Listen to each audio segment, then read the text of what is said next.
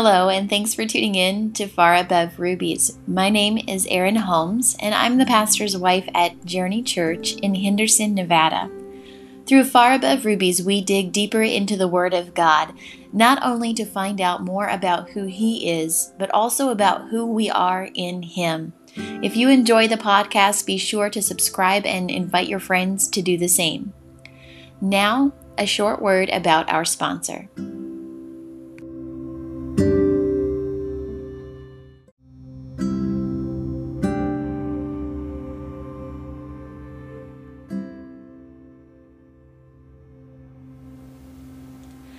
Hello, and thank you for tuning in to Far Above Rubies today. As we continue our walk through this month's topical study of prayer, the Word of God, belonging to the body of Christ, and servant leadership, today we are again digging into the topic of the Word. We are asking the question why. Again, why do we dig into the Word? What is its benefit? What is its purpose? How do we do it? Okay, this is the questions we're asking. Today we're asking why.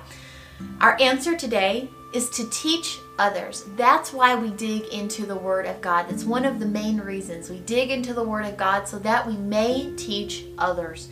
Your reading challenge for today is Matthew chapter 5 and verse 19, and then we'll have a couple of other passages in a moment you can read on your time. Verse 19 says this: "Anyone who ignores the least commandment and teaches others to do the same, you will be called the least in the kingdom of heaven. But anyone who obeys God's laws and teaches them will be called great in the kingdom of heaven." Now here's your additional passages that you can read when you have time. Matthew chapter 28, Acts chapter 1, and Romans chapter 10. All of these passages of scripture tell us that our first job as a Christian, next to loving God and living our lives toward Him, is to teach others the Word, to make disciples, which means teaching others what God desires for their lives, how to get close to Him, teaching others. We delve into the Word, we study it, we read it, we learn it, not solely for our benefit. It's important that we do that for our own selves, but it's not just for us. We do it so that we may teach others about it. We don't just read like we talked about yesterday so that we can check off a box. We read it so that we may consume more of God, more of His heart, and that we may invest that into another life, okay? Invest it into another life. I've brought up this parable from the Lord already this month, and I'm going to share it again. The parable of the 3 servants who were given talents, and his master went out of town. He went on a trip, on a journey, and he gave his servants money, essentially, to invest, to be good stewards of. One doubled their return, another doubled their return, and the last one was afraid he would lose his master's money, and so he buried it into the earth. And when he went back to his master, the master said, "What have you done? You've done nothing with what I've given you." And I'm afraid that we treat what we are given in the Word of God that way sometimes. I'm afraid I'll mess it up, God, if I try to pour it into someone else. I'm afraid, Lord, that I'll say the wrong things. I'll do the wrong things. I might make a mistake, and so I'm just going to bury it. I'm going to zip my lips and throw away the key, because what if I mess up? Won't you be angry with me? And the master in the Lord's parable simply was angry that he did nothing, that he didn't try to invest what he was given. We are given so much in the Word of God, especially if you've been around church for any length of time and you've been poured into and poured into and poured into. If we do nothing with that investment into our lives, if we don't invest that into someone else's life, what are we doing with what we've been given? It is well studied in the secular world that we learn better, that we retain information, that we more securely create a foundation in a topic when we teach others about it. When we teach someone else, we actually learn better for ourselves. You can go and look it up. It's true. It's been studied at length that when we teach, we also learn, okay? Don't think that you have to have walked with the Lord for 20 years to be able to teach anyone else about the Word, okay? Whether you've known God for 50 years or 5 days, teach someone what you know about Him, what you know about the Word. You might not know anything else except God so loved the world that He gave His only Son. Teach them that. You might only know repent and be baptized in the name of Jesus for the remission or removal of your sins, and you will receive the gift of the Holy Spirit. If that's all you know, teach them that. Teach them whatever it is you have learned from the Word of God. Where do you start? Start at home. Start with your children. If you have children living at home, teach them daily, day in, day out, little bits if that's all you know.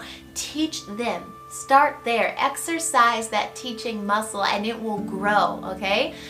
Sign up, volunteer to teach a Sunday school class at your church. It's great practice for teaching adults, because if you can teach a kid who can't sit still about the love of Jesus, you can probably teach your friend over coffee about the love of Jesus. Sign up and volunteer and be passionate about it and be faithful to it. Teach, okay? Start a Bible study. You've got that friend across the cubicle from you. You've got that friend that you go to class with at your college, or that neighbor, or that lady that you have play dates with your kids, or a fellow widower that you can start somewhere with a Bible study. And that Bible study might be, hey, I got this new Bible study and I want to learn it. Will you join me and we'll learn it together?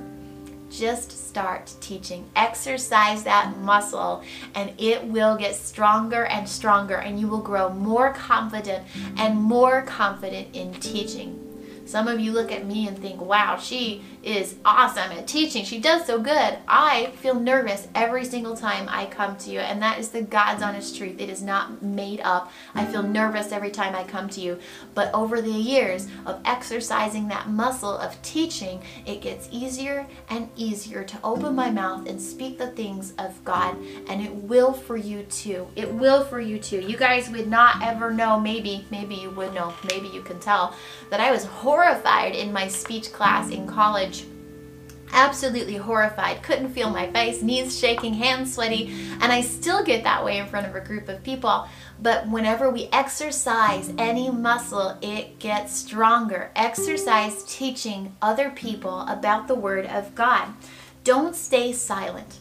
Don't let what God has invested into your life, what your pastor and pastor's wife have invested into your life, what your mentors have invested into your life, don't let it go to waste because you bury it in the ground and you refuse to make a mistake by opening your mouth and letting the Word of God flow out of you. Pour into others. Be an investor in someone else's life. That is one of the main reasons that we dig into the Word of God, that we pour it into our own lives so that we may pour it into the lives of others. You've got to start somewhere. Anyone who ignores the least commandment and teaches others to do the same, you will be called the least in the kingdom of heaven.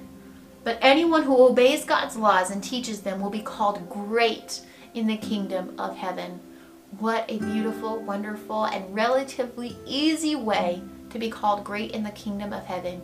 To teach others, to love the Word of God, to love who He is, and to love people as a result of those things. If no one has told you lately, you are loved, and you are cherished, and you are valuable. You have beautiful and tremendous worth, my friend, and that worth is far above rubies. Thank you for tuning in today, and I will see you all again very soon. God bless you.